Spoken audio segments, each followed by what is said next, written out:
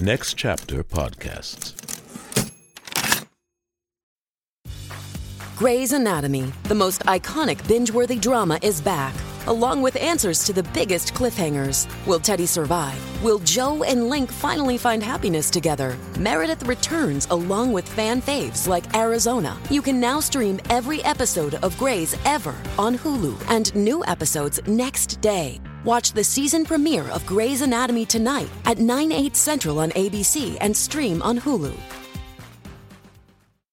Hey guys, it is Ryan. I'm not sure if you know this about me, but I'm a bit of a fun fanatic when I can. I like to work, but I like fun too. It's a thing. And now the truth is out there. I can tell you about my favorite place to have fun. Chumba Casino. They have hundreds of social casino style games to choose from with new games released each week. You can play for free anytime, anywhere. And each day brings a new chance to collect daily bonuses. So join me in the fun. Sign up now at ChumbaCasino.com. No purchase necessary. VGW Group. Void where prohibited by law. See terms and conditions. 18 plus. You leave me dry. You leave me dry. Oh my God. I didn't know a song could be dark and funny. This is one of the funniest records. And not in a bad way. Not like funny, like, haha, it sucks. Like, funny, like, dude, PJ Harvey probably has, like, a killer, like, in-between song banter. I bet she says nothing. But I hope she's like Billy Joel, and she's just ripping jokes, dude. The song is Dry. It's by PJ Harvey from her 1993 sophomore album, Rid of Me. It's also number 406 out of 500 on the 500 with this guy, the King Cadogal, Josh Adam Myers. What is up, Fleece Army? How is your week? How is your life? How is your dog? How is your cat? Maybe somebody's got, I bet a bunch of my listeners got fish. Maybe you got a marmot. What are they called? What are those things called? Oh my God. I lived with a dude that they're illegal in California. It was named Monka. It's like a rat. Oh my God, why can't I think of it? Dude, Fleece Army, please, like, shit on me on Twitter because I can't remember it. It's like a little nibbler. It nibbles on you. Whatever it is, I'm going to think of it by the end of this. But who cares? Welcome to the show, everybody. I love this, man. I'm just going to say thank you from the bottom of my heart for listening, for tuning in, for sharing, for everything. If you're doing the Instagram stories, I fucking love you even more. So everybody should do it. Take a screenshot of how you're listening to the 500 and tag me at Josh Adam Myers. Put hashtag Fleece Army and tag at the 500 podcast and tag my guest and show everybody that you are in the Fleece Army and you're good to go. And if you are good to go, then why don't you join our Patreon, the 500 Club? We are going to be posting full episodes of the ones we trimmed down over the last 2 years, and they're all up on Patreon. Join the movement, guys. We're giving away merch for signing up that's been created by my homie for life. We're going to take mushrooms together. I'm so excited. My boy Nick, a.k.a. Young and Sick. We're cooking up cool stuff in the lab, and we've got some other material we're going to be putting on Patreon. So just join. Help support this podcast and all the incredible people that make it. Morty, me, Jeremiah, a.k.a. JT, Adam, even though we're not doing live recordings right now, so I fucking love you, Adam. And then Melissa and Emily, I love you, my bookers. Also, buy some CBD from our sponsor, Sunset Lake CBD. Let me tell you something. So I started working with Sunset Lake CBD, and I got to be honest with you, they sent me a box of stuff, and I've used all of it, or I gave some away to friends that needed CBD, and they have called me and said, how dope. I gave my friend Craig Conant the gummies, because I don't like the sugar. There might not be sugar in them. I don't know. But he said he's getting the anxiety. I gave him the CBD gummies, and he texted me. He was like, dude, incredible. Thank you so much from the bottom of my heart. He's like, dude, what's the company's name? And I was like, Sunset Lake CBD. Guys, they're family owned from Vermont. They only use organic fertilizers and zero pesticides. And if you guys love smoking, They have hand-trimmed CBD hemp flower. I've got it. It's incredible. Slow cured and stored in tamper-sealed glass jars. They also got pre-rolls, which I think they just sent me some more. And dude, if you got hurt muscles, they got all the creams. If you don't want to smoke, they got the gummies. If you want drops, they got that too. I give it to my dog. My dog had a hurt paw. I started giving her the Sunset Lake CBD drops, and she's fine. So seriously, guys, an incredible company. Check them out, Sunset Lake CBD. Use the promo code JAM500 for 15% off your next purchase. Now, let's get to this record. Our second PJ Harvey record, and man, it's a Wangzuki. Released on Island Records on May 4th, 1993, and produced by the very famous and amazing Steve Albini, this is the second studio album and major label debut by PJ Harvey. At that time, with Steve Vaughn on bass, Rob Ellis on drums and backing vocals, and of course, my boo, Peach. This was the last album before Polly went solo with the same name.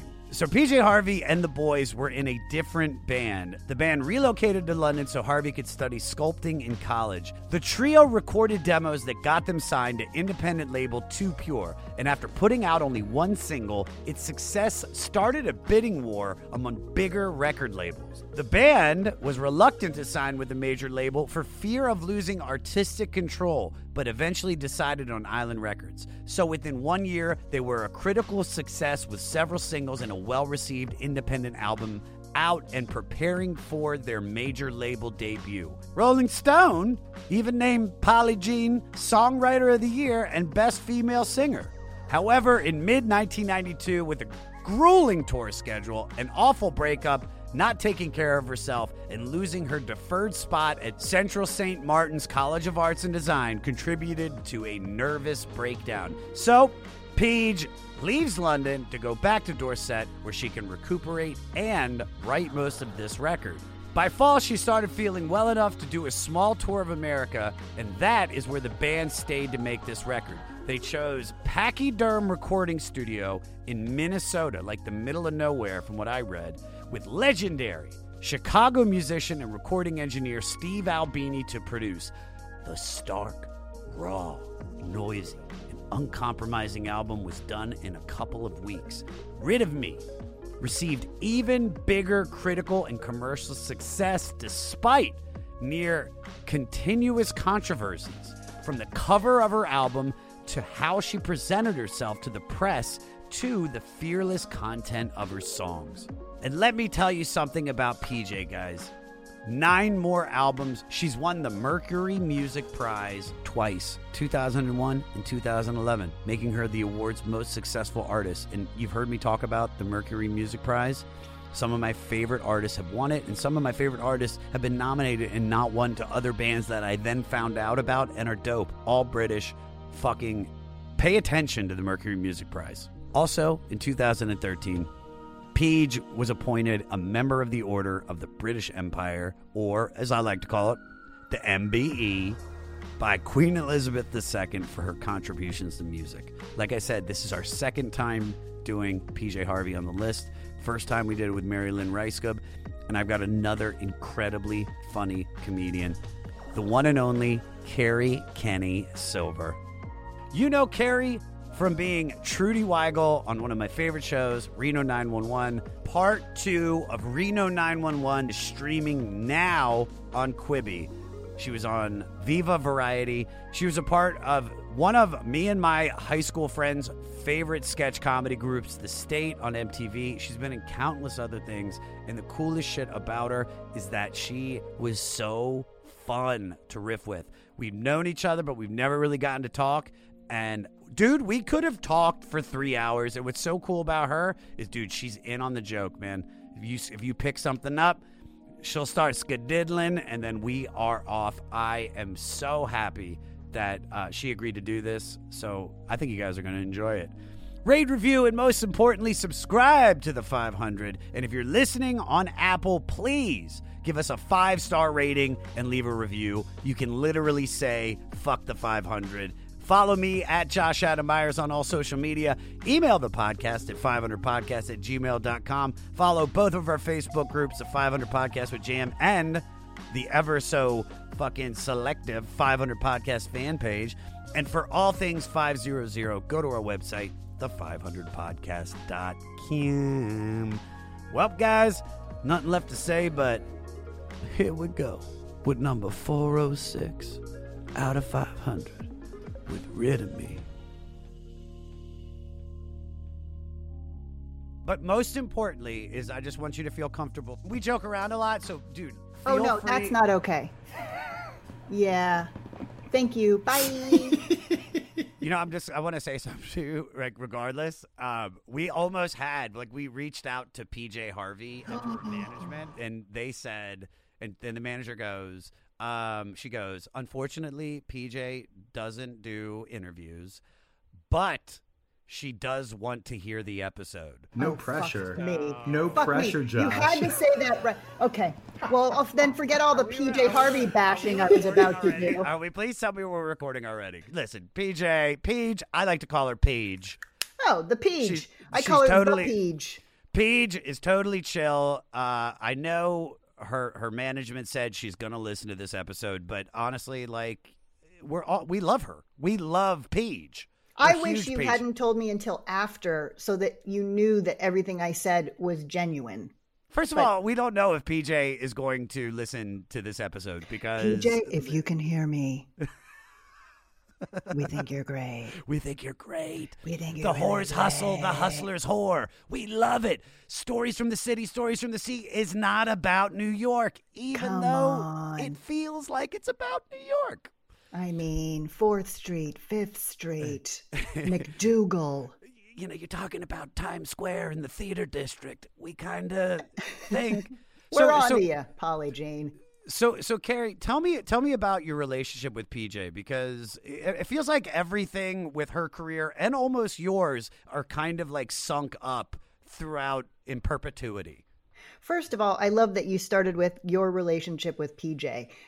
If only I had an actual relationship with PJ Harvey. I don't. I worship her. I've worshipped her since the 90s. And yes, I mean, we have had similar. I mean, the timing is no mistake. I'm a fan of hers. I have been a fan of hers since Dry. She influenced me in huge ways. A lot of people don't know that I was in a band in the 90s in New York. It was, you know, Riot Girl times. I wouldn't say we were necessarily a Riot Girl band, but by its nature, we were 3 women singing about our experience and sort of saying, look, we can do it too, like the guys. So it was Riot Girl-esque. Our first album came out in 1994. So I was, you know, full of just, you know, listening over and over and over to Dry. I mean, I think it influenced a lot of people. Rid of Me came out, I think, in 93 also. 1993, yeah. 93. So, you know, between those 2 albums, I was obsessed with, you know, I mean, she influenced so many people. Yeah. And then you hear a lot of influence from other people in her music. She's so full and so raw and so real and so nasty and dangerous and unsettling. And it was like, wow, women can be this, you know, this is okay to do. So, you know, as she was, you know, doing her thing, we were doing our thing too. She was doing her thing on a much bigger scale than we were doing our thing. Yeah. But, you know, we were doing it. We were touring, you know. I mean, that's music. That you're out there, you're touring, you're doing that. Plus, you're maintaining a comedy career. So specifically, what I want to know is, what about this record? Because you mentioned Dry, which I have yet to dig into. I am a new PJ Harvey fan, but I have always seen her in like publications and people talk about how great she is, and I knew I would love her. Like, I just knew. So really, we've done Stories from the City, Stories from the Sea. Incredible album. That we did that one. I did that with Mary Lynn Reiskub on the podcast a few months ago, and so that was my first real dig dive into PJ. And then this one, which I'm just completely blown away with. So tell me about when you first heard this record in particular. Well, I feel like it all sort of followed the times. When Dry came out, Dry is a great title for that record, first of all, because it was so raw and it was so like you felt like you were in the room and there wasn't a lot of, crazy production going on. And I feel like Rob Ellis produced that record. But then, Rid of Me comes out. It's the same band. It's the same sound, but it's just a little fuller. I think, sometimes you hear records. It's like, oh, I love this band. And then some big producer gets a hold of them and you're like, oh, and it's all watered down. And it's like everything's too chunky and too full and too stereo. But Steve Albini just did his Steve Albini thing. And it's them, but even more delicious. Oh, my God. First of all, that was when you use the word chunky, that's like a word I would use. I use that describing anything. I'm just like, my dog's acting kind of chunky today. And everybody's like, I get it. It's a good word. So I can't agree with you more about producers coming in there and meddling. So like you said, Dry was produced. It was produced by PJ and Rob Ellis. So then they're working now with Steve Albini. And this is also at the beginning of grunge. Grunge is just kind of making its way. It's big. I think by 93, grunge was already one of the biggest music forms out there. Am I wrong? Or? Oh, no, you're right. Okay, cool. Absolutely. So this record, now, like I said, I haven't listened to Dry yet. I'm going to. But this record to me is probably, in my opinion, the gold standard of not just grunge, but I want to be specific too, to female-driven grunge. Because when you think about some of the bands, there's L7, which I know came out a little bit later, and then there's like Courtney Love and Hole. Right. And there's something about this record that I feel you can put up there with the other gold standards of grunge. You can put this up there with 10. I think you can put this up there with Nevermind. I would put it up exactly right with it. A lot of people say, and I even say it, I was in a girl band. Like girl comes first, as if that sort of, quantifies it in some way. It's like I was in a band. Yeah. And you could say about PJ Harvey, PJ Harvey is in a band. She happens to be a woman. As far as like, we would say, grunge or indie rock or whatever the hell you want to call it was very male centric at the time. Yeah. And I don't think anyone would say, this is great indie rock for a girl. It just was. You're right up there, equal with. And Courtney Love, I know, was very influenced by PJ Harvey as well. Oh, I can see it. Yeah. That's 100% about that, especially because we broke down Live Through This a few months ago as well, and I really got to dig into that. I hear Fiona Apple influenced by this. Alanis Morissette. I would bet you would be hard to find any female artist in indie rock or neighboring genres that weren't influenced by PJ Harvey. Everybody was influencing each other at that time, but certainly she had a very singular voice. Could we also talk about, before we get into the tracks, can we talk about how lyrically funny this album is? Listen, it's dark as hell. If you just listen to it and you're not paying attention to the lyrics, you're like, oh, she's dealing with a relationship, or she's mad or she's being like a very like all of her like defiant post-feminist ideals. But she's got songs about like a bad hand job, like the hand job of death. Right. She's got a song called Dry, right, which is literally just about, it ain't gonna work. It ain't. I am dry. And it is hysterical. When I sat down to read these lyrics and listen to it, it totally changed my perception on PJ Harvey. Yeah, she's not just like, angry, mad at men. She's not, I wouldn't even describe her as a feminist. I mean, that's not fair to speak for someone else in that arena, but I wouldn't. I think she's just speaking her truth, whatever it is. But I think part of her truth too is irony and finding humor in things. And that also actually is something I hadn't thought about before, but I think that probably is one of the things that subconsciously made me think, oh, I can do this too. Because at the time I thought, but I do comedy. Like, I'm not that guy. I do comedy. I don't do music. And my girlfriends and I said, we had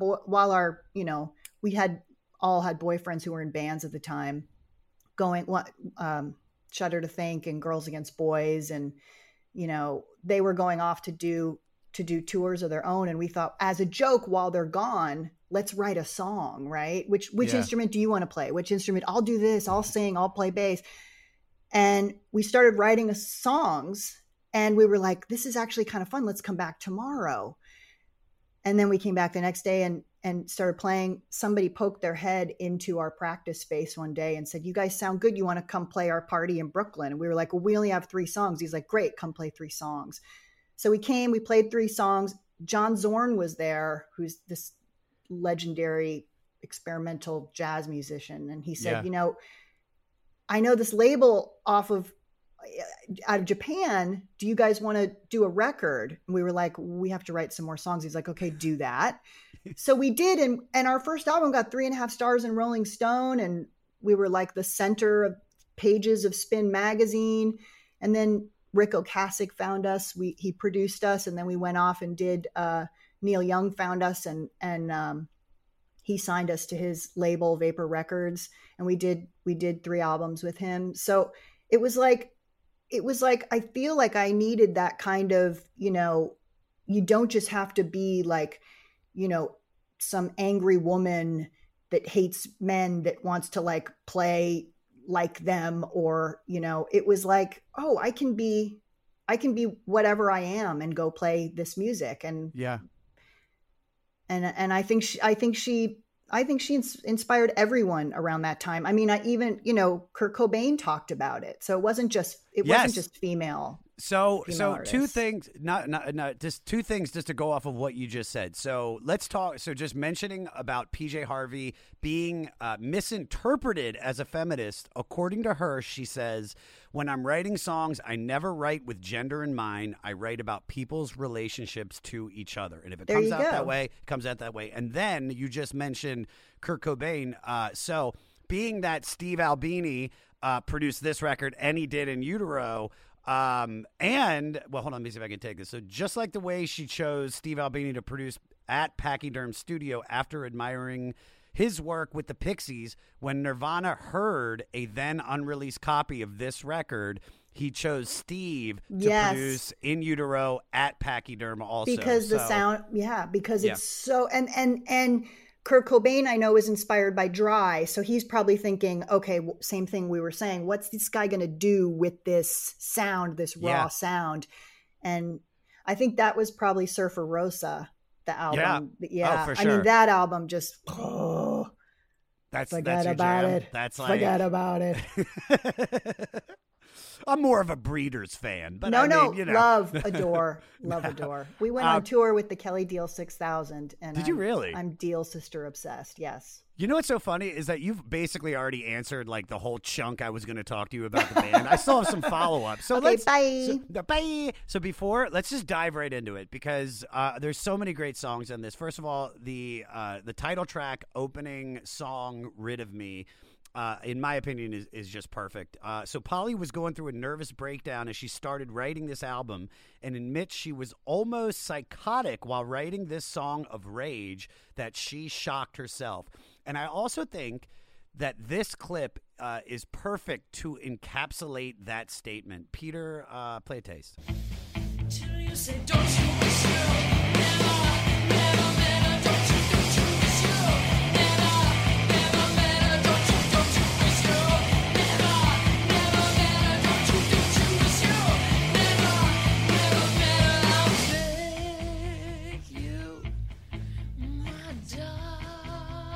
So she goes from like just fucking like intense to then- even more intense to just this like this control. Sucks Yeah, it dude, in. completely batshit crazy into an even scarier crazy by seeming controlled, and I just love it.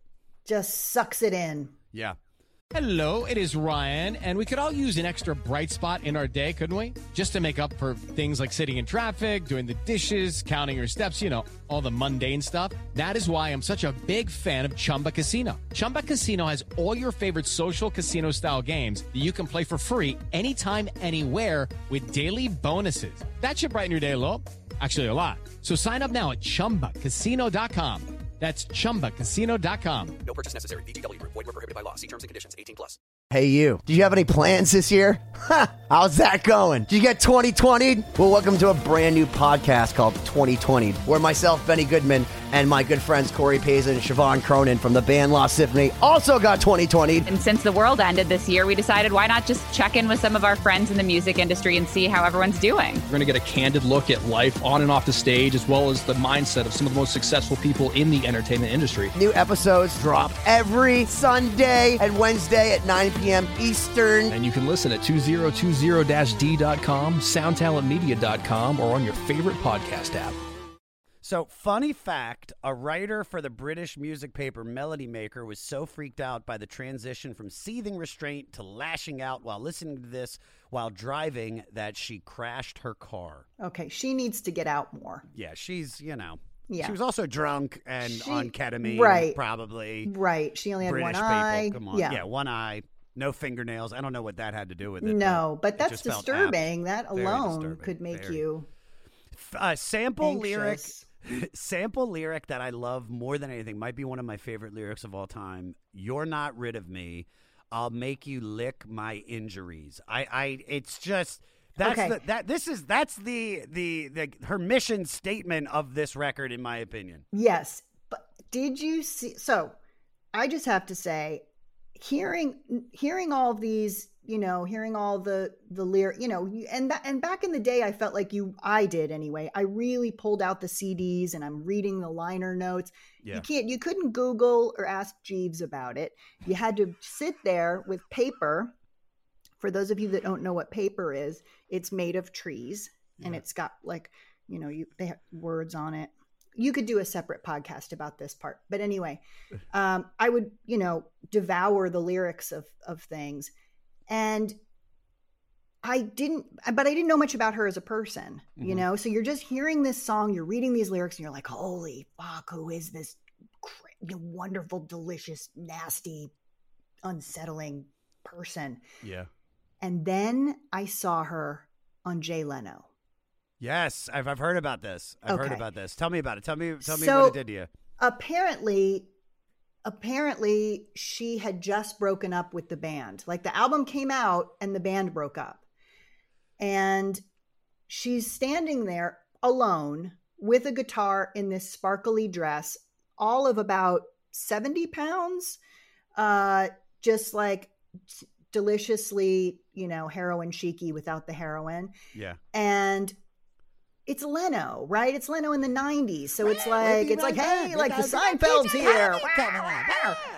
I got 375 cars. And then there's this little lady standing there playing this song with no one behind her, just her and a guitar. And I was mesmerized, and then thought, of course he's not going to bring her over to the couch, right? Because what's he going to do with her? He's not going to. And for the first time ever, I hear her speak. I had never heard her speak. Didn't know she was British because Really? I would was- immediately assume she's British. it's the 90s. I was very Pale. self-centered. I didn't pay attention Pale to had a a lot. had a Beatles button and a radio. Never mind. Listen, couldn't I think had of a anything Beatles British. button. I wasn't British ever. She was eating wine gummies and Okay, well, that and does had a it then. can of Heinz She- beans her, and her toast. teeth weren't great at the time. Yeah. No, but then he brings her over to the couch, and I don't want to ruin it for you. Spoiler alert. She starts talking about her family's farm and how they castrate it was some sort of small farm animal. So how they twist the testicles. Yeah. So on her farm in Dorset, what her chores were, and she listed was wringing the lamb's testicles with rubber bands that to eventually castrate them. And all the men in the audience groaned loudly. I'm so glad that you're reading this actual fact from something, because I have to say that over the years I've thought I must have imagined that. Yeah. That didn't happen. PJ Harvey didn't go on Jay Leno and talk about testicles. She did. And I loved her even more after that. And then Jay was probably like, all right, that's PJ Harvey. Tune in tomorrow. We have Steven Seagal. Well, speaking of great music, and speaking of coming from rage and anguish, we got to talk about Reno 911, because you guys found comedy in the darker aspects of humanity. And y'all also took a very hilariously un-PC direction. So tell me about, how did that come about? And also how many people tried to censor you? Well, the way it came about was not intentional. It was sort of accidental. It was a bit of a Hail Mary, because Tom and Ben and I had written Tom Lennon, Ben Grant and I, who, worked together all the way back from the state. Yeah. Tom and I have known each other since we're in high school. So Fox hired us to write a sketch show. And so we wrote a sketch show. We had never done improv. So we wrote a sketch show. We hired the cast that you see on Reno. And by the table read, we could tell they were not into it anymore. Fox or the people that you brought? No. The people we brought were all good to go. Yeah, they were full of piss and vinegar. Like, come on! Oh my God! But the network, not so much. So we realized, like, oh my God, this isn't going to work.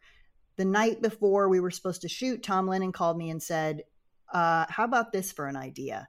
We've spent all the money, to get ready for this sketch show. Scripts are written, costumes are built. How about we improvise a spoof of Cops, which is on their network, right? Yeah. What do we have to lose at this point?" So everyone picked a name. We got name tags. We rented some uniforms, and we just ran out and improvised. So I feel like we can't. It wasn't a full exploration. It wasn't years of figuring out the formula. It really did just happen organically. Originally as a spoof of Cops, and then it did not get picked up. Yeah. Years went by, and Doug Herzog, who was at at Fox at the time, had moved over to Comedy Central, and he bought it over there. And coincidentally, now that we're on Quibi, he's at Quibi now. He's bought it a third time. No way. Yeah. So every time this show was bought, Doug Herzog had a hand in it. So thanks. Thank you, Dougie. Thanks, Did you ever have did Comedy Central ever try to censor it or change it, or were there notes, or is it just, I don't know how many cast members, but let's just say 8 comedic geniuses, at the height of just like improv, wow. Was it you guys just riffing and just crazy. Okay, well, it's just a bunch of guys fucking around and it just kind of worked. Thanks. Let's not lie to your listeners. We had worked with Comedy Central for so many years, Viacom in general, because, the state was on MTV, same family, then moving over to Viva Variety, was Comedy Central. So we'd worked with them since we were wee little children. So they trusted us, but there were some things, Standards and Practices has a job to do. And sometimes that job is censoring buttholes, and more power to them. But no, Comedy Central has always been behind you guys, behind us, and trusts us. And we've been really lucky. And now moving over to Quibi has no Standards and Practices. So hallelujah to that. We've been pretty lucky. What is there anything that you remember that you guys, recorded and then immediately were like, yeah, we're not going to be able to do that. Like I think that all the time. Because you're riffing. You're in an improv jam session. You've got all these great comics around. Anything that sticks out to you that you might have said that you were like, yeah, that's like, let's take that again. Let's. I actually thought on this last round, that's airing now on Quibi, we have a 2-episode runner that is Let's Shoot a White Guy, where we realize that the optics are not great. So if we shot an unarmed white guy, maybe we could sort of even the score a little bit. And I thought, there is no way this is going to fly. It did. And it's in 2 episodes. Great. So there's that. Also, before we go any further, congratulations. I just saw you were nominated for an Emmy. Long overdue. Thank you. So great. Thank you so much. Thanks. It's my pleasure. It is very, very exciting. Do you know who you're up against? So I can go like Nancy Kerrigan them and like take the knees out? Strangely, it's Nancy Kerrigan. So hopefully she's still not going to get back up again anytime soon. She's used to it. So like, I could just knock her out. Yeah. And it would be fine. Just blow on her. Okay, thanks. All right. Next song on the record is Mist. And now here, she does the opposite of the last clip that we played. Peter, play it. Mary say, I'm not lying. How come he's so big? But good Lord, he's been hid. Good Lord, where you hid?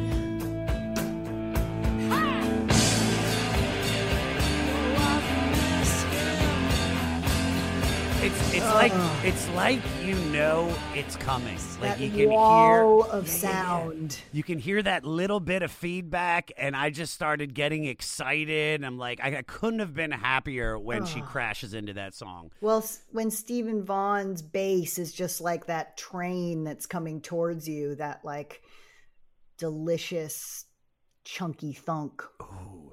This is the 3rd time you said delicious. Well, now that and I know the you 4th time you've said chunky. Now that I know you like chunky, I'm going to throw it in every. Ooh. I always do a variation. I say ka-chunky. Ka-chunky. Ka-chunky. It's my thing. But, you can have it. I feel like you're in the chunkies in your stratosphere of words. New chocolate bites. They're ka-chunky. So I've read that this could be about her relationship to a God concept as an adult after being raised by non-religious parents.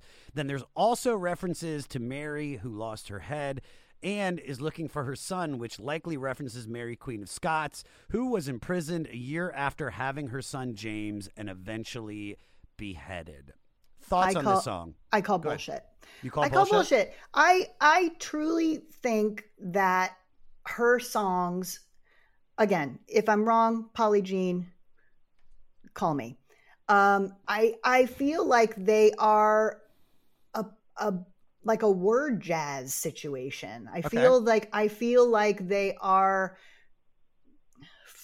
like phrases and poetry, and I don't know, maybe they're not, maybe they're autobiographical, but I just get the feeling that it's like,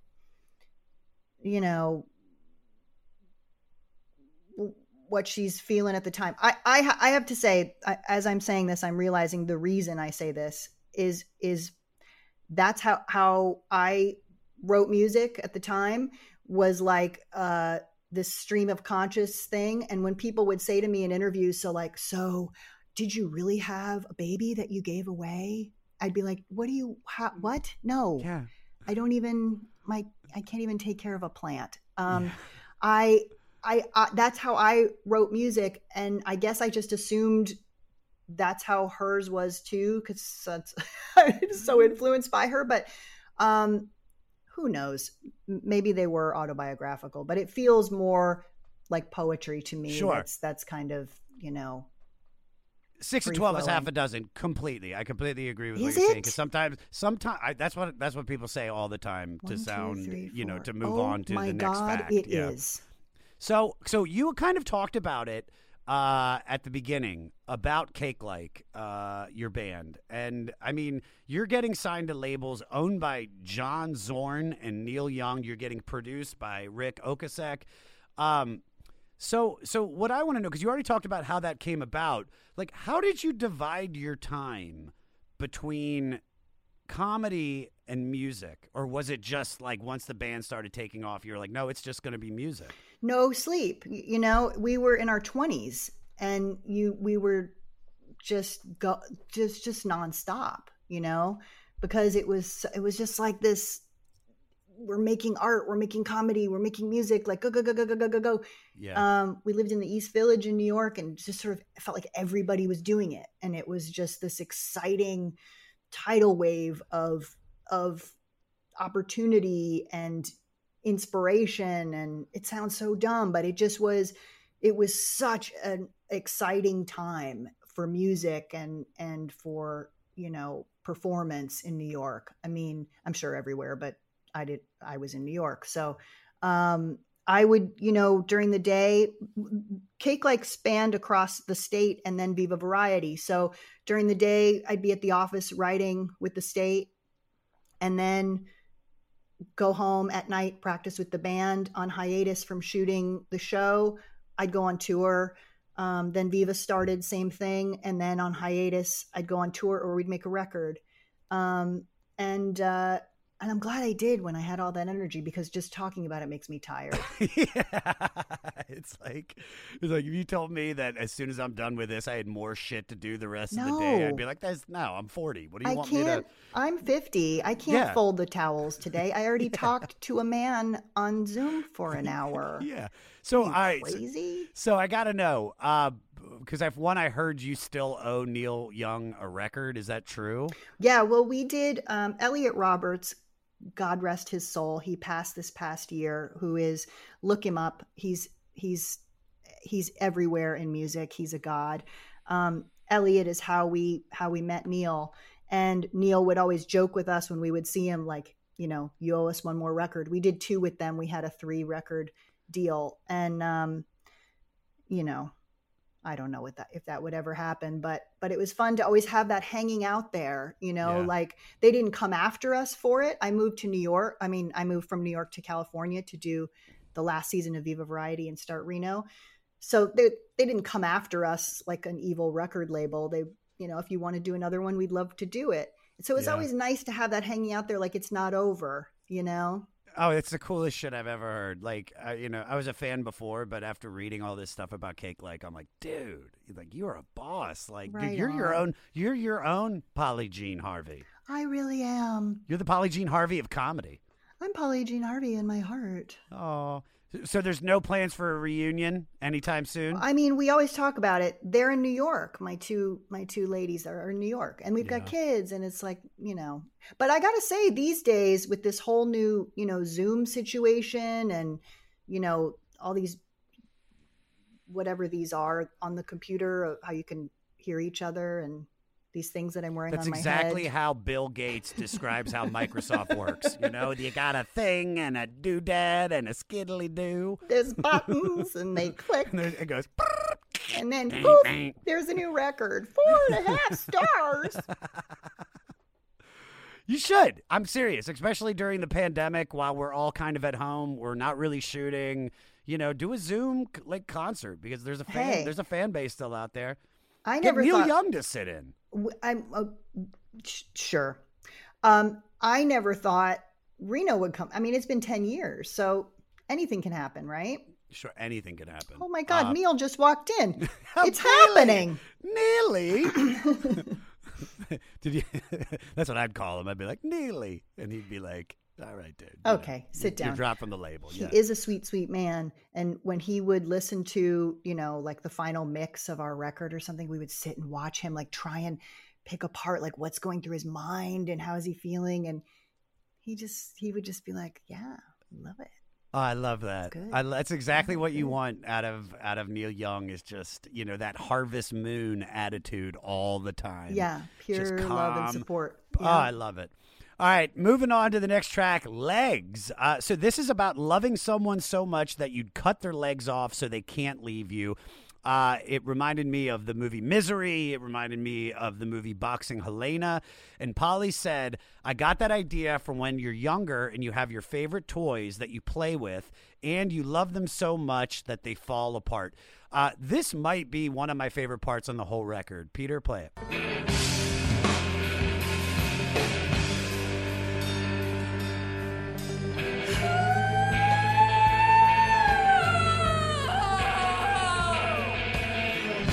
That's it.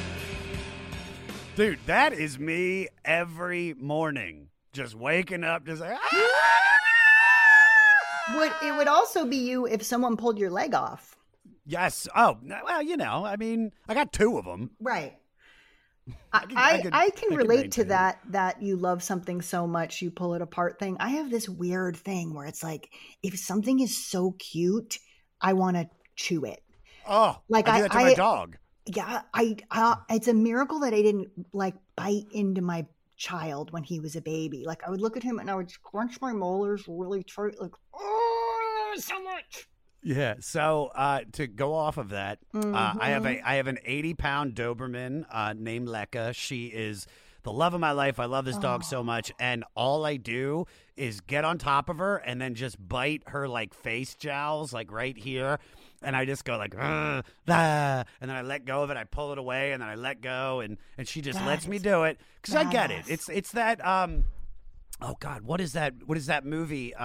Punch Drunk Love. I don't know if you remember that, but they're like Adam Sandler and his love interest character, or the girl that he's fallen in love with. I can't remember her name, but they're like kissing and holding each other, and she's like, and he says something to you. He's like, I just want to smash your face with a brick. Yes. I just love you so much, and it's like, yeah, dude, I have felt that 1,000,000%. I get it. So being that you love hard. What's the craziest thing you've done during or after a relationship? Oh, God. Are we really going to go there? We don't have to, but if you got something. I've blocked so much of it out. Every one of my exes right now listening to this is like, is she going to tell it? What's the craziest thing I've done before or after? Oh, my God. Or during. It could be during or after. If you got nothing, we can just move on. It's fine. Oh, no. I mean, it's possible that I just have too many. Okay. Ooh, I like that. Separate podcast? Yeah, I guess my husband, when we first met, I was like, oh, well, this is love. This is obvious. We're going to get married. And then he kind of disappeared for a while. And I was like, oh, I guess he didn't get the memo. Well, I'll just go find him. Yeah. And I guess I may have driven by his home a couple of times just to see if he was home. I want, to make sure he was okay. Yeah. But truly not in a freaky stalker way. Like I didn't go out of my way. I don't know. You just Is took that the long crazy? way to go to wherever you were going. Yeah. That just happened to At first, coincide I really with the was street. genuinely concerned. And then a friend of mine was like, you idiot. Like, don't you have band practice and improv troupe practice? You're like, I know I'm driving 15 miles out of the way, but I got to write songs. I know he lives across the country, but listen, he could have slipped in the shower. Who's going to save him? Who's going to save him? I have to be there. All right, moving on. Rub till it bleeds. So like I said earlier, this might be about the hand job of death. Please. Before you play this, though. Okay. This is one of my favorite things about this record. What I loved about Dry was the raw sound of it, right? Mm-hmm. Then she goes on and does this with Steve Albini, and I'm thinking, okay, is it going to be too polished? As I'm listening to this song, Rub Till It Bleeds, I hear room sound of someone coughing. Yes. In the beginning of the song, and it made me so happy because it was like, we love this take. I love the idea of, can't you hear, this is actually live. We're actually all in a room together. And I loved it even more. No, I love when they leave little doodads in that just kind of, it just creates that it's not just some overproduced record, the flaws and all. And I think that's what's so great about PJ Harvey is it is flaws and all. Yeah. It puts you there with them. Yeah, I find PJ to be extremely sexy, but it's like, even the album cover, which we're going to talk about later, it's just like she lets it out there, the way she did the Tonight Show, the way she talked about the castration. You got to love wounds and all, coughs and all. And if this would have come out today, people would think she has corona. Peter, play a little taste. She lets out another scream that I connect with. Play it. God's truth. I'm not lying.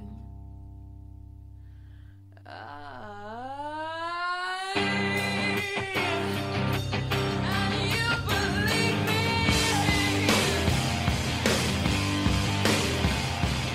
There is no cleaning up. It's like this sounds. I mean, it's literally just sounds like when I say the gold star of grunge. I mean, this is just the sound of the drums, the sound of the distortion, and then the lyrics. I mean, like that moment right there, like once again sums up where PJ is at in her life. She just suffered from a nervous breakdown. The band is recording and they're rushing to record this record in like 3 weeks. And fighting, I heard. Who knows? I don't like to put those, but But this song is dark and hilarious. It is about giving a hand job and fucking like ripping the skin off and just like rub it till it bleeds. If I didn't love her before, I love her even more now. Yeah. All right, next one, Hook. Actually, what if the question was, have you ever given a hand job of death? And then you're like, there's been so many. All right. Obviously, you haven't done your research on me. Yeah, I know. We'll get to all these questions about Viva. All right, Hook. My famous hand job history. There's a whole Wikipedia page just on that. Separate podcast. It'll be a Patreon episode. All right, Hook. Play 304, Peter.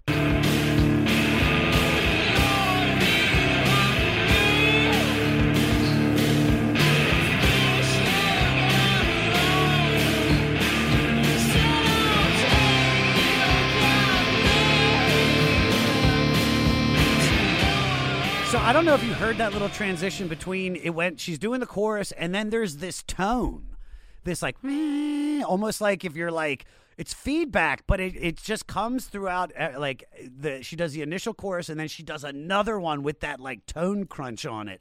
And the only way I can describe it is just this sludgy, smoldering vibe.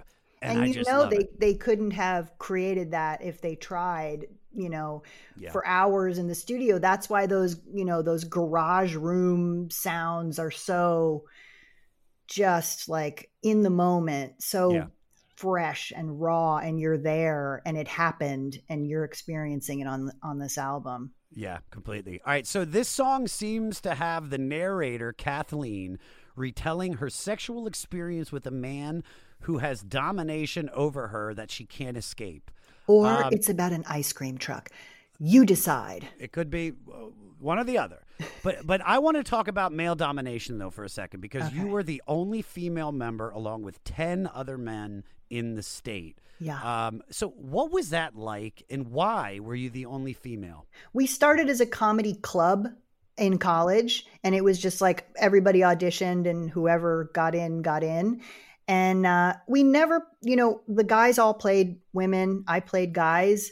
There really wasn't this sort of like me and them situation. It really was. And I'm kind of, I don't know, I hate these kind of labels, but I'm kind of a masculine, like, one of the guys kind of girl.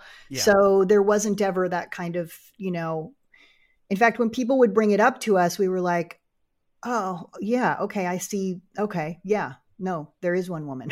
Yeah. But when we graduated college at NYU and we went and got our own show on MTV, they did say, so should we add more women? And it was sort of like, it was like saying to your family, like, I feel like we should add someone taller. Can we get someone tall? And it was like, no, but this is our fam. Like, you don't just add somebody. It is what it is, Yeah,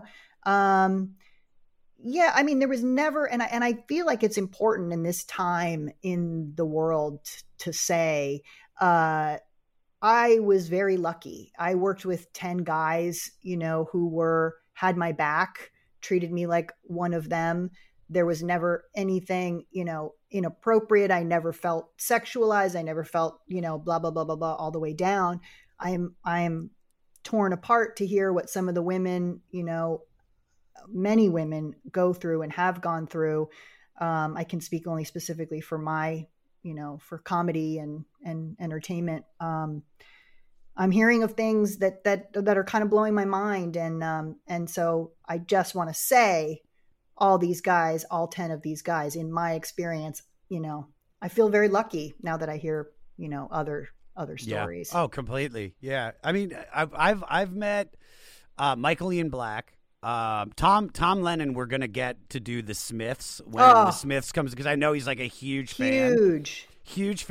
But I had, and I don't really know him very well. We had done some shows together, but we were at JFL, Just for Laughs, in 2018. And I was going through this existential crisis, and we were out front of some podcast recording, and I was like talking to somebody about this existential breakthrough that I had, and like the knowledge that like I should enjoy every moment because I'm eventually going to die, and this is the shit that's fun. And then he like stopped and joined the conversation. Everybody left, and then it was just me and Michael Ian Black talking for like a half hour about like very like spiritual existential shit. And we're connected now. Our souls are united over an amethyst crystal. Oh, I didn't get the memo. Yeah. Congratulations. Did Thank you you do the very whole much. like, do you guys get tattoos? We got tattooed. We burnt sage, Palo Santo, That's so and cute. he's adorable. But yeah, we're definitely getting Tom for the Smiths, because I know he's like, Perfect. obsessed, right? Perfect. Hi, this is Chad Nicefield. And this is Justin Press. We're the host of Making Waves, the Shiprock podcast, a part of the Sound Talent Media Podcast Network. We're inviting you to sail away with us on an epic journey in musical enlightenment. Every week, we bring you only the best artists in rock music and discuss everything from the cruise to the stage to the saga of being a professional recording artist. We'll have lots of special guests along the way, so tune in every week. Your stateroom is available every Monday morning, so welcome aboard. Hello, Tom May here, host of Future Friday. I've spent the last 15 years on the road with my band, The Menzingers, where I've met all kinds of wild and fascinating people. So I started a podcast.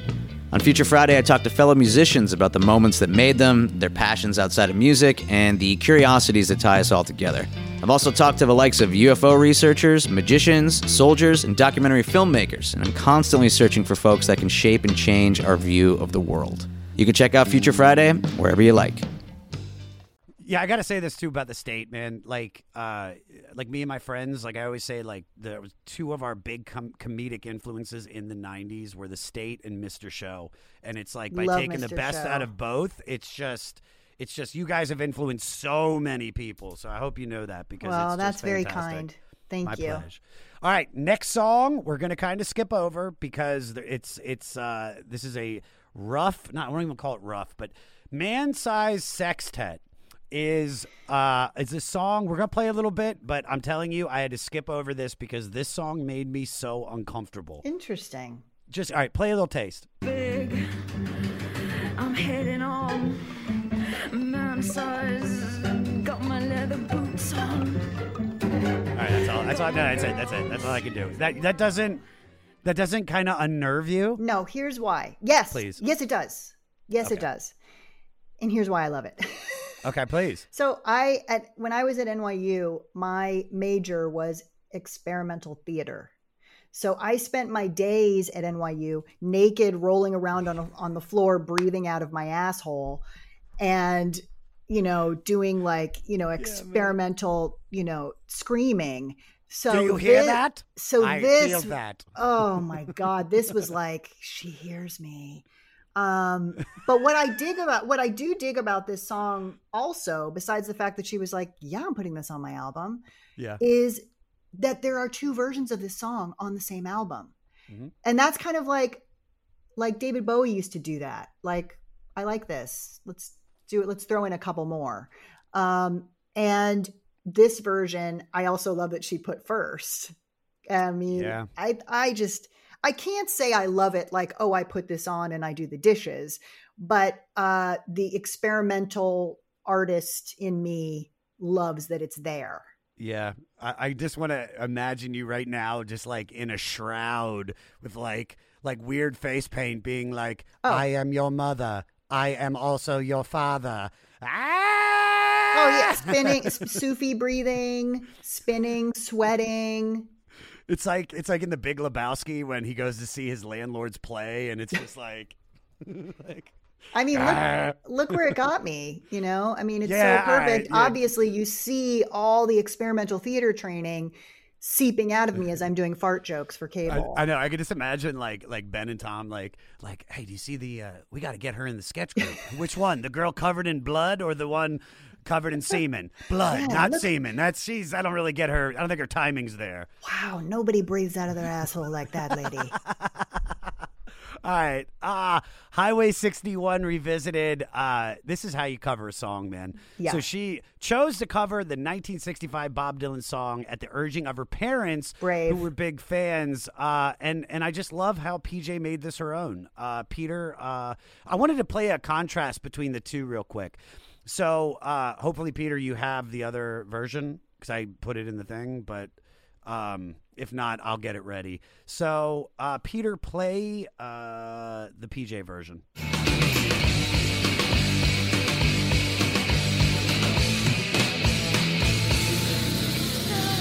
Fifth daughter on the 12th night told first father that things weren't right. My complexion, she said, is much too So we're going to play the white. exact same part. We're going to play the exact same part, but in the Bob Dylan version. Here you go. Now the fifth daughter on the 12th night told her first father that things weren't right. My complexion, she says, is much too white. He said, come here and step into the light. Same song, He says, same words, way different. And I love when people cover songs and make it their own. And so brave to do Bob Dylan. I mean, yeah. That's pretty boss. We did a cover. I think my favorite thing we ever did, no one's ever heard. I mean, no one's ever heard most of our music, but my favorite thing we ever did that really no one ever heard, which you can actually find on YouTube, someone sent me recently. We did it was like a T-Rex cover album, a tribute album to T-Rex, who I love. If you ever do T-Rex, have me back as a fly on the wall. Okay, cool. But we did, it was like a Mark Bolan tribute thing. And we did a song of his, and it just, I mean, it's so scary to do a song that is from someone that you worship.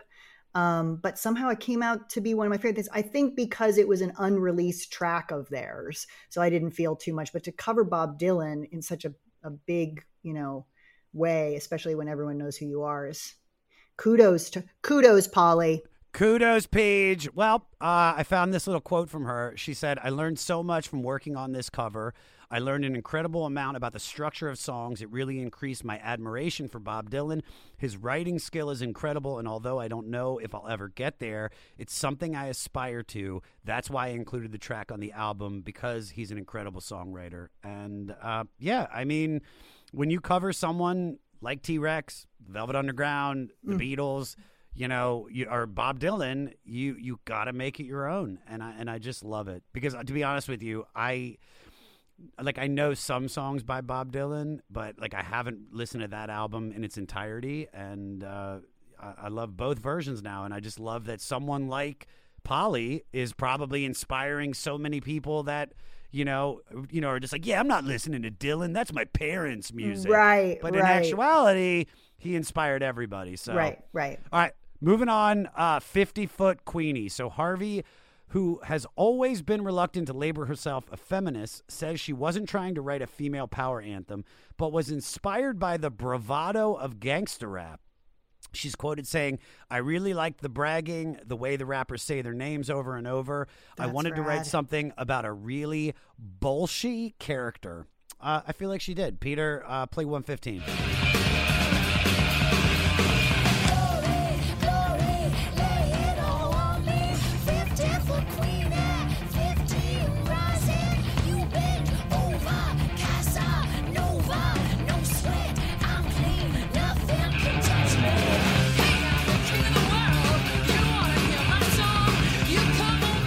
The drums in that song, the tribal, I dare you to just air drum that song and not have your arms fall off.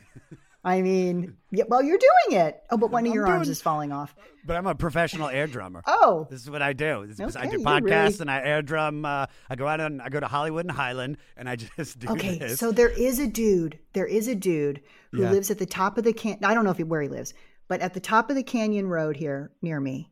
Mm-hmm. Which is it's no man's land. There's nothing there, no houses, nothing. It's just a mountain. There's a dude, a long blonde-haired dude who's kind of, we say, he sort of looks like he came out of the sea. he's a bit of a sea creature looking gentleman. Yeah. Not in a bad way. I don't mean it as an insult, but he's part mollusk. He just he looks like he crawled out of something. He has a full drum set up just out of the side of the road, and he playing just crazy sweat flying. And I don't know what I've of course created a whole story in my head about who this guy is, but I feel like maybe he lives in an apartment somewhere and he can't have his drum set up and he goes there. I mean, my son is a drummer. Setting up drums is a bitch. It's not something, and it's dusty out there and he just go. And almost every time I think I should stop. And then I'm like, no, that's awkward. Like, what am I just going to sit on the side of the road and watch him play drums? I don't know. I don't even know if he's good, but I know that he's got a lot of gusto. I know he has a lot of gusto, and he's got great hair. You should pull out the guitar and fucking jam with the dude. And then it's Sea Creature, or it's Kerri and the Human Scallop. It's just you. I can't believe I said he looked like a sea creature. I really don't mean it. Well, guess what? I mean, like, he's right here. Oh, bring him in. No. Oh my God! How you doing, Kerri? Listen, I know I look weird, but I live in a duplex, not an apartment. I gotta get out of here. I love your work on the hi-hat. All right, I want to ask you this. All right, because you're strong, you're a badass, you take no shit, you're powerful. Let's say you wake up tomorrow, you're 50 feet tall. Who, what, or where do you attack? Oh, you say attack. My first instinct is hide. Like, nobody can see this. I'm going to scare people. You got to attack. Oh, Jesus. Revenge. I mean, I don't want to get political on here, but... Do it. We're all libertarians. Taco Bell. No, I mean, I don't want to get, who do I attack? I don't want to attack anybody. I mean, I hate to be that, that lady, but I just right now, what I would do is I would scoop people up and take them away from trouble. Just like, there you go. You take the drummer out and be like, you need to go to the Roxy, and then you walk him over and you put him on the stage at the Roxy. I would do really sad things. I would just kind of pathetic with my power. I'd be like, oh, I see that you're trying to get across the street. Here, let me help you. Crawl up into my giant hand. There you go. And people are like, what the fuck? Oh shit, that's my bad. I didn't mean to crush your Pomeranian. It was too small. I mean, I'm 50 feet. Help. All right, next song, Yuri G. Peter, play a little taste. She's so white, she's so clean. I'm telling you, she's everything. I give it all. My sorry eyes give just everything. She's got me so mesmerized. Yeah, I wish I was a Yuri G. So this references both the moon goddess Luna as well as the titles Yuri, I'm going to fuck this up, Gagarin, the Soviet cosmonaut who became the first human to travel outer space and orbit Earth. While writing this album in Dorset, England, she lived in the flat of a Russian woman, so it's possible she saw something about Yuri there. I have read the song is about power and how she is obsessing over something or someone and would do anything to have it, control it, or be near it. Thoughts on the song? My first thought is we have stolen or tried to steal that vocal sound so much that it's kind of pathetic. When I hear it now, I'm like, oh, yeah, we still never quite nailed it. But that was a very influential sort of sound that they got on that vocal. And I'm still obsessed with it. I don't know. It's funny, all this talking about what the lyrics mean, even, back in the day, I would read them and I would go over them, but for some reason my brain would never go to what's this about? What inspired this? It's more like, but now that I'm hearing this, maybe because I'm older and can sort of reflect more on things. I don't know what the hell I'm talking about, but I'm loving this, hearing that how cool if that's what that song is about. You know, and just also the image that she lived in a flat, in this Russian woman's flat, and the Russian woman is reading the newspaper about Yuri G. He's a great man. Oh, He's a great man. You should write song. You should write song about Yuri G. You should write song. Oh, you know what? You should write song about how long I waited in line for bread. Yes. Now eat your kugel. Dude, I've got you. You want to talk about pumpernickel? That's like an 8-hour wait. Forget about it. Eat your potatoes and kugel. So speaking of European influences, we mentioned it, but you, Tom Lennon, and Michael Ian Black starred in Viva Variety on Comedy Central.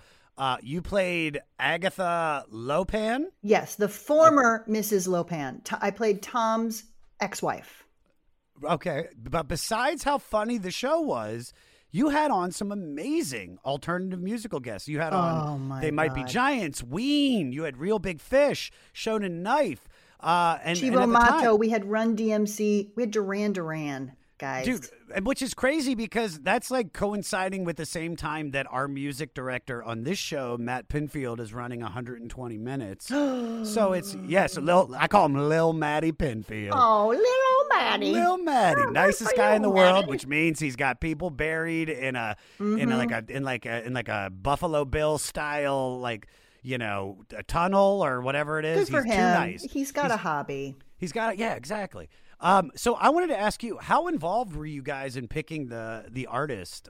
Did you guys able to pick your favorites? Or Yes, completely. Cake like played on there. We thought we were being so clever. I threw to myself like it was some sort of like you know, like Star Wars level special effect that I threw over, and there I was like, oh, how'd that happen? The magic of television. But very much so. What a great way to meet a band that you love. Hey, you want to be on our dumb TV show on basic cable? No, thank you. No, we had some crazy stars on there, crazy music stars, crazy, we had Whoopi Goldberg and Shelley Long and Stacy Keach. And we had some crazy acts on that show. Anybody that you were just like, you said to the boys, you're like, listen, we gotta book this person because I have to meet them. Anybody like that? No, it wasn't really. No, I wouldn't say it was like that. But we threw out a bunch of names and figured we couldn't get anybody. So anybody that we got, we were kind of blown away when people would show up. It was a fun thing to do. You know, Viva was my favorite thing we've ever done. If I could ride off into the sunset doing a Viva reunion, to my end of my days, I would do it. At our heart, we're musical theater nerds, you know, and we got to sing and dance. I got to wear, one of a kind gowns, Todd Oldham and, these incredible designers. My hair was always done up in some crazy, like I had a bird cage of hair with birds and water fountains of hair. And it was magical. And then these guests and these musicians, and unfortunately, you can't find the show anywhere because the music licenses ran out. So they can't re-air it. But I would do that show again in a heartbeat. It was so great.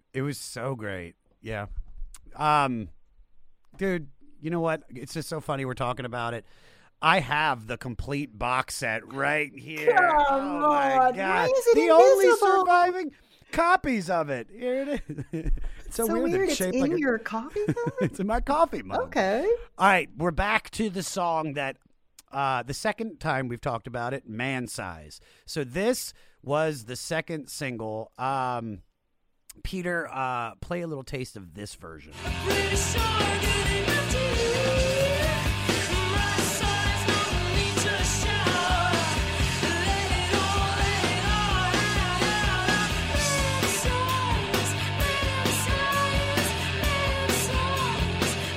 I love when she goes to that falsetto. This is just genius. And listen, I'm not shitting on the sextet version, everybody. It's like watching like a Stanley Kubrick movie or something like that, and the music is just like if you're watching like Full Metal Jacket. You remember the final scene is Full Metal Jacket where they're trying to go after that assassin and they're playing these weird noises. Really, I thought weren't you in Full Metal Jacket? No, I wrote it and I directed it, but I don't remember it because I've written and directed so many blockbuster hits. But go on. So, but it's just whereas the sextet just really got under my skin. I mean, it's not something you can listen to working out. You know what I mean? It's not like where I can listen to this. You haven't seen me work out. Just you on elliptical, like. I just wrap myself in chains and I spin around in circles. What's up, Ichabod Crane? I dig it. Ichabod Crane style. So I've read this as a commentary on the male preoccupation with the penis. I think when she says skinned alive refers to circumcision. The male examining the penis, sizing it up. It also can be interpreted as her singing as a macho guy who is trying to rid himself of any shreds of femininity, or as a woman who wants to transform into a man or something like that. So she's just talking about gender stereotypes and crossing lines of gender stereotypes. Very controversial. Very controversial. For 1993, too. Yeah. No, I love it. More of that.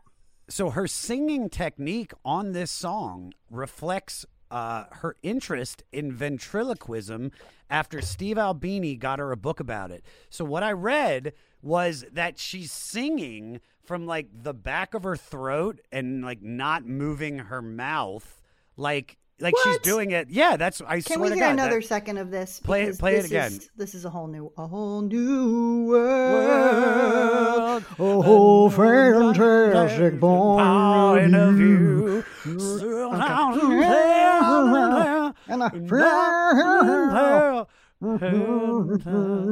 Try to sing it now from the back of your throat. Sing it from the back of your throat. I belong long ago. Different song. Never to walk in anyone's shadow. Totally different song. If I fail, if I succeed, you can't. All right, play the clip, Peter.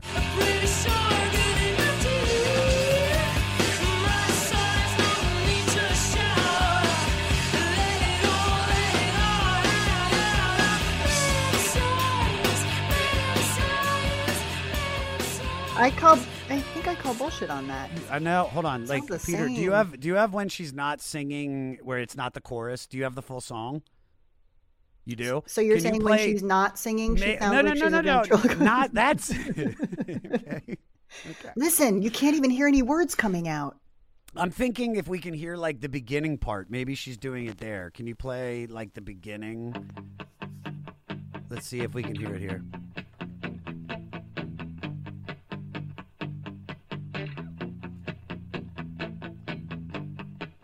By the way, this little guitar riff goes on for 45 minutes, so we'll just sit here. Here it is.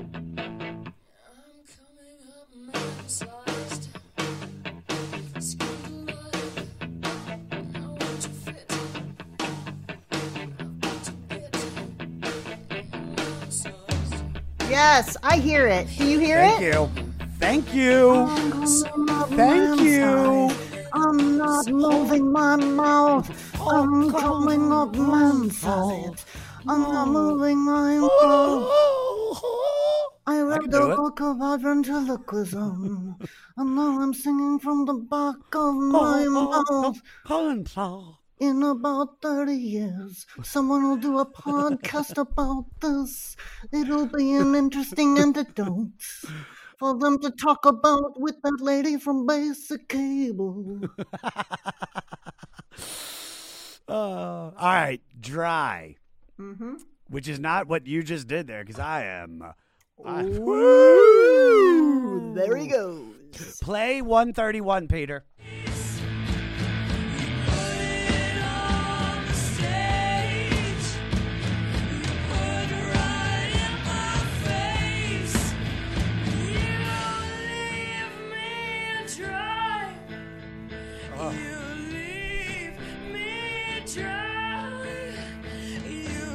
Love her. I love her so much, man. And you know, we all know what she's talking about. She couldn't be more obvious. I mean, best lyrics on the record. A water well in sight, no water at my sides. I'm sucking on the well. I'm sucking till I'm white, but you leave me dry. Mm. Yeah. I also love about that. This song for me is a great example of something that I also tried to steal, which is that this idea of like this sort of churning sort of wave or train of music that the rhythm can change. Like, it's okay. The rhythm can change. Is that a chorus or was that a verse? Like, oh, now we're doing this. That kind of like departure from verse, chorus, here's the rhythm, here we go, verse, chorus, and it's the end.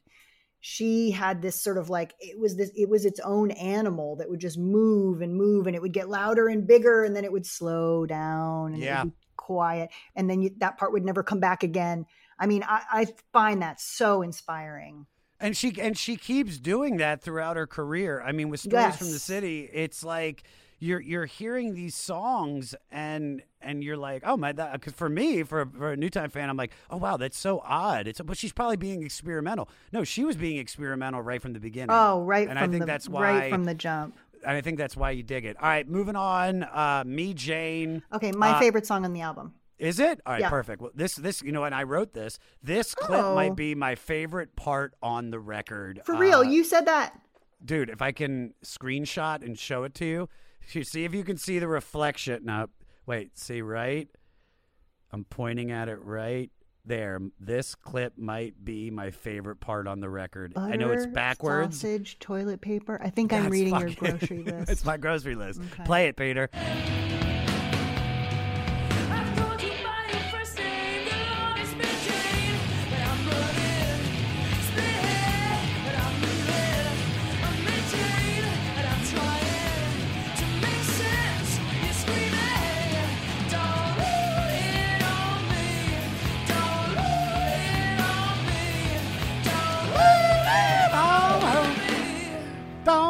I mean, rockabilly bitch. Oh, it's phenomenal. Okay, were you a fan of Morphine? I'm not. Listen, I wouldn't say I'm a fan, but I know some of their music. There's a song called Buena, a Morphine song called Buena, that I loved. Love them. I love them. And this song, it has the same feeling for me. Peter, can you pull that up for us? What's the song? It's from title? Cure for Pain, I think. Same year, I believe. It has, you know what's funny is that I'm not going to say this, doesn't sound original because it does. But this song, out of most of the songs on the album, fit more into like that style. Like, you ever heard of the band Helmet? Of course, love. It's got like this Helmet type, like just the drums, those that toms. Yeah. Peter, play it.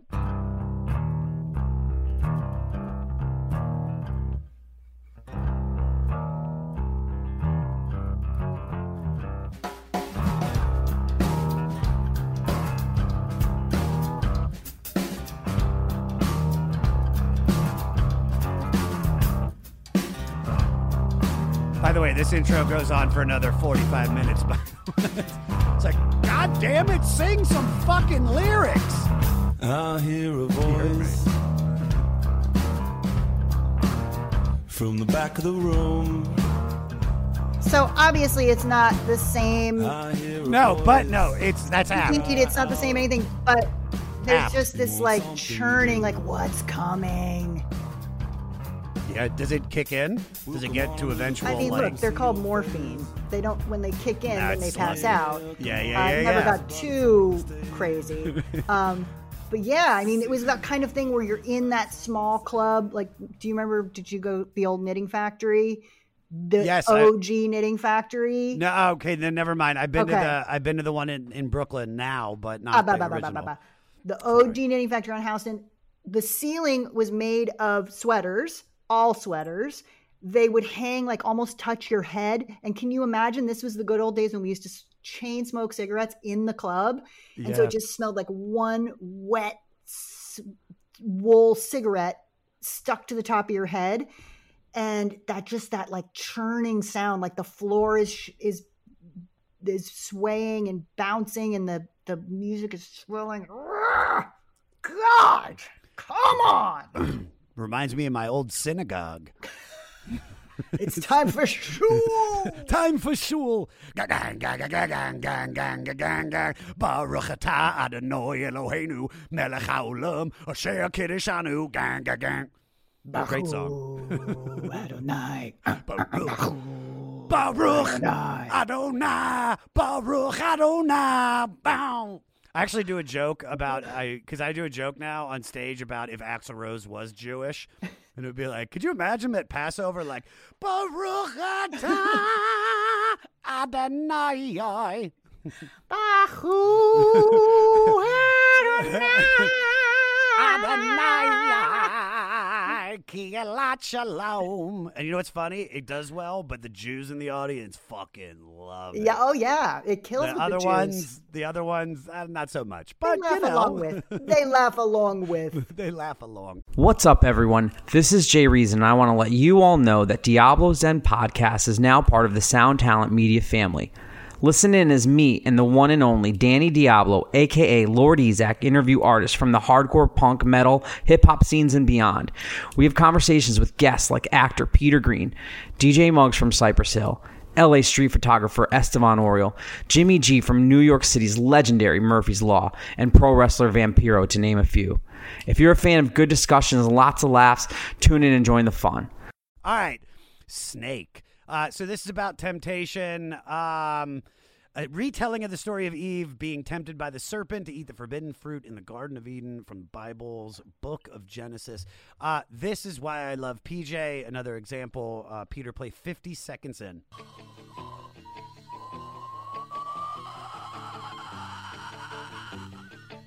That's it. That's the clip. Yes! That's the clip. That's it. Just that. Kill it, dude. That... I mean, it's that incredible idea of like, don't tell me that what's singing and what isn't singing. Like, this is sound. This is an instrument. This is, once again, here goes experimental theater, Kerri, on fire. But I love that. Yeah. I mean, nobody sat down and said, okay, what am I going to do? So we're going to do 4 bars of this, and then I'm going to go, and how long am I going to do that for? And then we'll kick in with the toms. Should I? Can you put a reverb on it? No.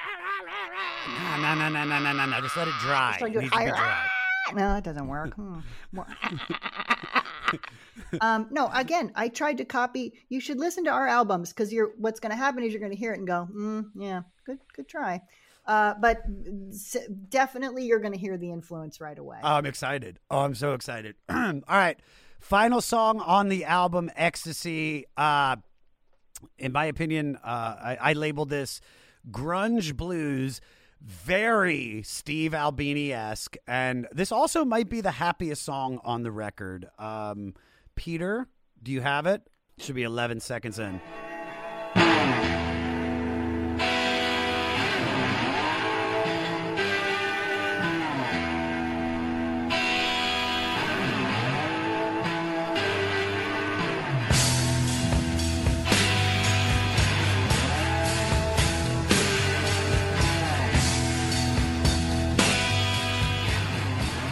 I mean, this could be Soundgarden. This could be Alice in Chains. This could be any of them. And then you hear the influence of, I hear like Black Keys. I hear the White Stripes. I hear every like quasi post blues grunge, whatever you want to call it.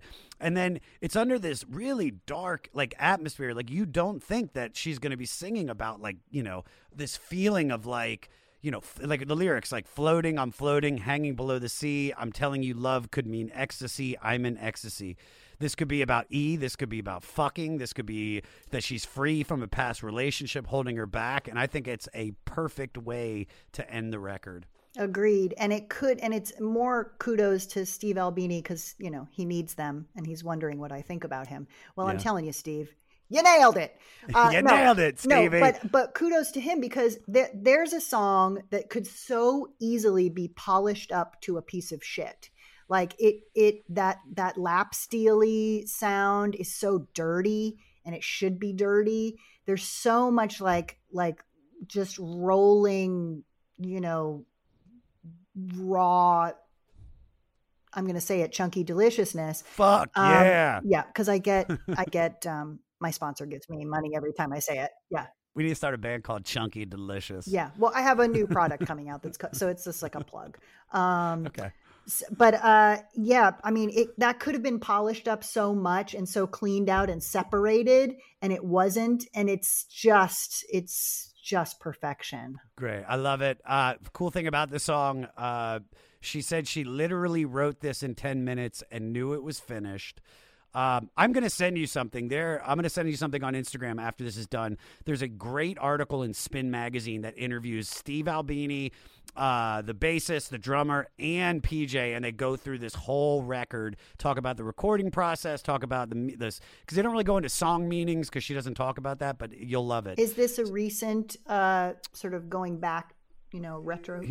Here it is. It came out because I got it up right here. I just finished reading it because I wanted to. It came out 7 years ago, but yeah, it was. It's Let It Bleed: The Oral History of PJ Harvey's Rid of Me. Wow, it's great. So I wanted to ask you, have you ever finished a project and like lit up a cigarette like it was post sex, like you were just so happy with the work that you did, or so happy that you were done with it, if it could be on the, like, good or bad?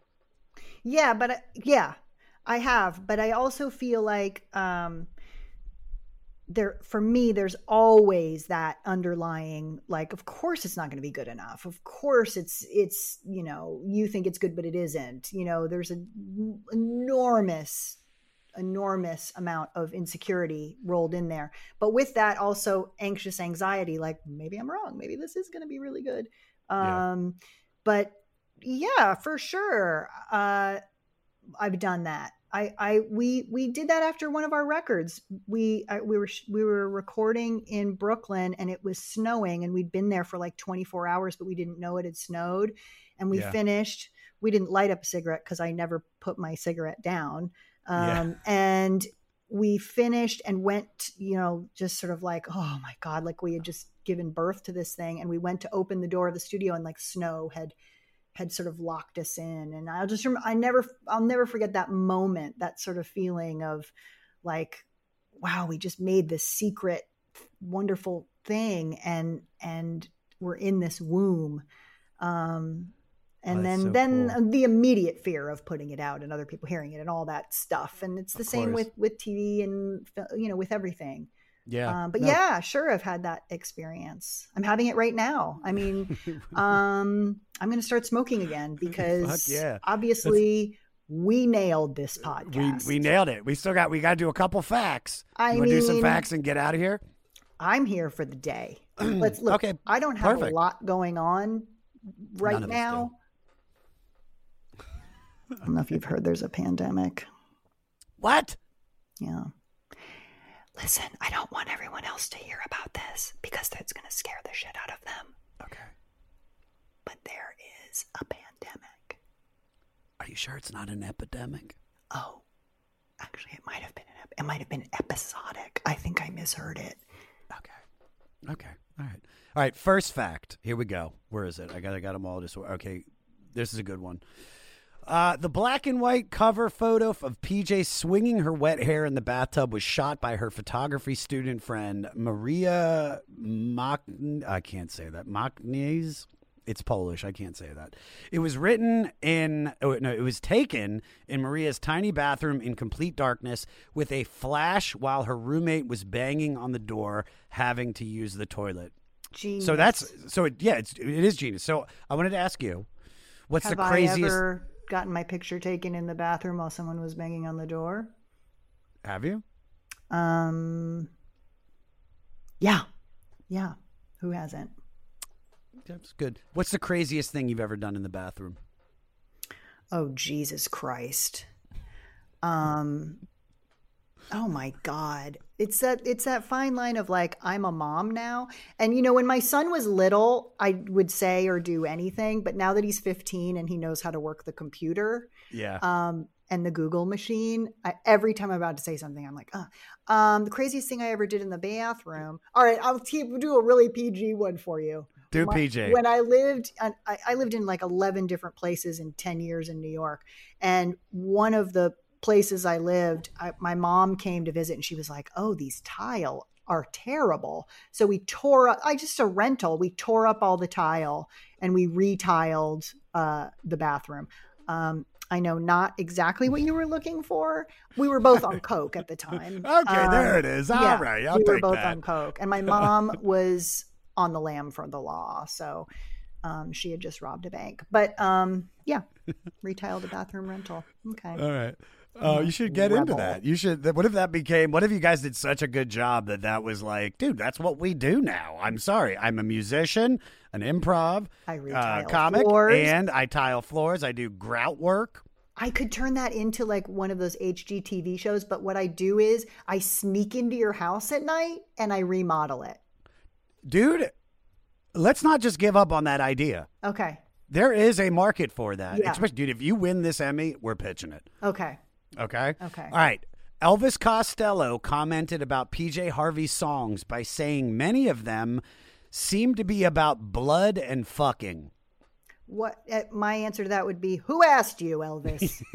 I love Elvis Costello. That So sort do of I. sounds like an out of context quote. Like, did he just say, was he like, hello, news media? I've got something to say. Most of PJ Harvey's songs are about blood and semen. We gotta Goodbye. get this to the press. So I want to ask you, because you've been in the public eye for a moment now. What's the worst or weirdest review you've ever gotten or critique? Okay. A New York paper, I won't say which one, once said that right when the state came out, they said these were their two words that they used to insult me. She's untalented and androgynous, as if that's some kind of like, gotcha. I won't ever fully understand that. But we did it. The state did my favorite promo for season 2 ever. I think you can find it online. Okay. We had gotten horrible reviews our first season. I mean, horrible. They said, like, the executives at MTV should be given drug tests. This is a bunch of miserable crap, like literally negative 5 stars, no joke. So we did a promo of just shots of us walking along a lake, sort of kicking rocks and putting our arms around each other, with the song, with our bad reviews scrolling across the screen, and the song "I Started a Joke" playing over it, and then at the very end, just the final quote: "More miserable crap. The state coming soon." I love it. I love that. So that's a story about making lemonade out of motherfucking lemons. All right, let's stay in that negative place, because then we're going to come back to positive. So, I found this quote from PJ. It's in that article that I'm going to send to you. It said, "We had Radiohead support us on a gig in New York, and we were really, really unhappy about that, because the support band that we had chosen to come on tour with us had been knocked off the bill in favor of these young blonde boys.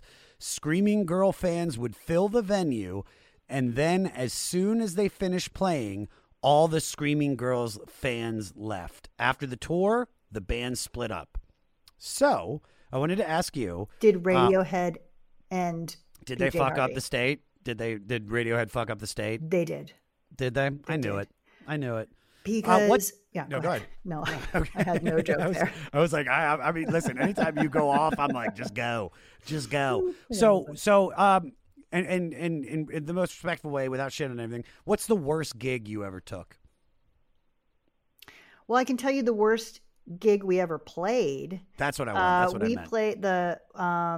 I've been pretty lucky with comedy. Again, it's me and the rest of the guys. Although we did do a state show, we thought it was a good idea to do a live show in Washington Square Park, because comedy always goes so well there. Spoiler alert, it didn't. It done. We also performed at the Strawberry Festival at New York University. Also wasn't really the best. I feel like there was a basketball game happening at the same time. And then as far as the band goes, we played a show. Whenever we played DC, it did not go well. We played, and even though our boyfriends at the time were from there, DC chicks were tough. And every time we would play, there'd be like a line of them standing up front with their arms folded. And I was very scared. But we opened we opened for Fugazi, and Ian comes out and he's like, "You guys, these are my friends. Don't throw shit at them. And I was like, oh no, that's the worst thing you could have said. And yeah, so that was always rough, but whatever. Dude, that's so badass. You played with Fugazi. What, did you get hit by anything? I don't know. Probably. Yeah. It's probably why I can't remember. Yeah. Anything. You got hit by like a loose Miller High Life, cracked you across the noggin. Probably. God. All right, last fact. And explaining how she felt about the era around this record, PJ said, I don't really listen when people say good things about my work because I tend not to give myself praise about anything. But I was really pleased with Rid of Me. For that period of my life, it was perfect. Well, it wasn't perfect, but as near to as I could get at that time.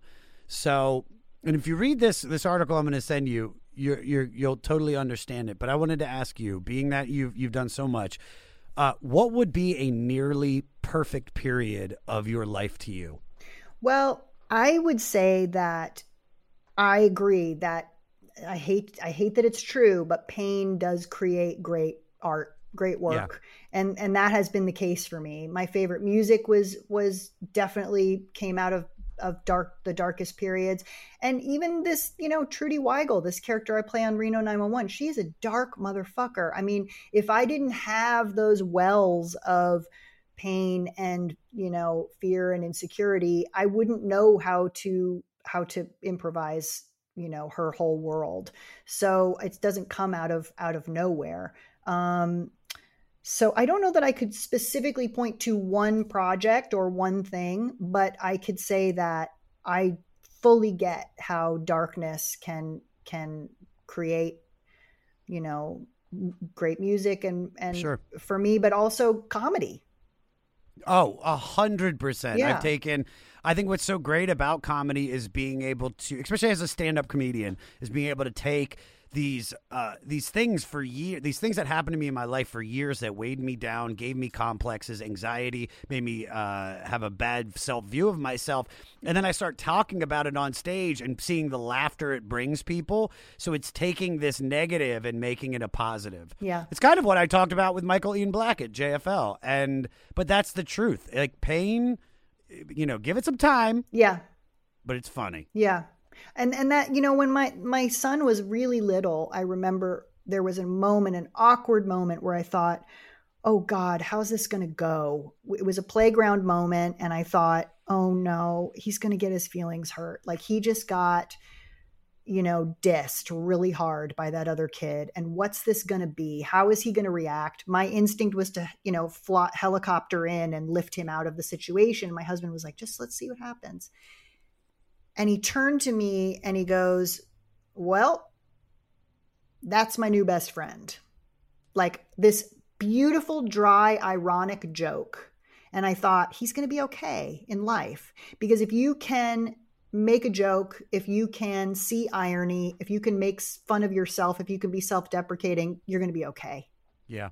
It's the people that are hard, that, that don't see that don't see what's funny about them or about even dark situations that are going to be in trouble. Yeah. Kerri, this was so much fun. I can't thank you enough. Is there anything you want to say to Polly Jean, since she's probably listening to this? If it hasn't been evident, I'm sure you've listened to all 9 hours of this. If it's not evident in my ramblings, I adore you. And if you want to come hang out at my house, I'll make you quesadillas. I don't know how to make quesadillas, Polly. Listen, we'll order out. This is so great. Thank you so much, Kerri. Thank you. This is awesome.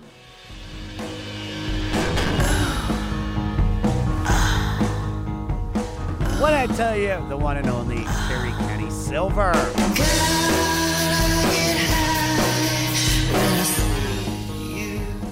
Don't forget to check out Kerri's band, Cake Like. I am telling you guys, I went down a Cake Like YouTube rabbit hole. The music is incredible. It's so 90s. It's so great. And especially after knowing how funny Kerri is, dude, the music's even better. Fantastic band. Make sure you check it out. part 2 of Reno 911 that is streaming now on Quibi. Follow her on Instagram at Kerri Kenney-Silver and on Twitter at Kerri Kenney. Now, we just listened to PJ Harvey from 1993. This week, our new music pick by music director Matt Pinfield is Luna Aura. You are listening to her new single right now, Honey. Luna Aura is a Phoenix-born genre-blurring alternative artist who cites both PJ Harvey and Elastica as major influences. You can find links to her music on our website, the500podcast.com. And if you're in a band and were directly influenced by one of these albums or artists and you want your music featured on the 500, send your song to 500podcast@gmail.com. Make sure you put the album and the artist that influenced you in the... Next week, it's Big Star Week Round Thrizzle as we review 1974's sophomore record, Radio City. Y'all got some homework to do. Stay fleecy. Do.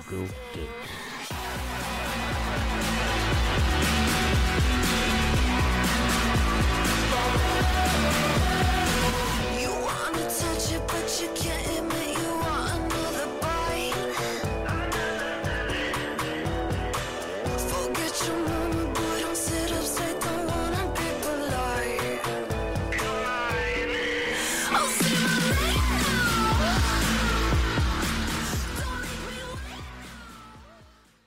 With the Lucky Land Slots, you can get lucky just about anywhere. This is your captain speaking. We've got clear runway and the weather's fine, but we're just going to circle up here a while and get lucky. No, nothing like that. It's just these cash prizes add up quick. So I suggest you sit back, keep your tray table upright, and start getting lucky. Play for free at LuckyLandSlots.com. Are you feeling lucky? No purchase necessary. Void where prohibited by law. 18+ terms and conditions apply. See website for details. Hey, this is Steve Choi, host of the Musicians Guild podcast, part of the Sound Talent Media Podcast Network. Within the four walls of the Musicians Guild, we'll be discussing the habits, idiosyncrasies, experiences, and general psychology of my friends and peers, all involved with music in various capacities. Listen and subscribe at soundtalentmedia.com. Next Chapter Podcasts.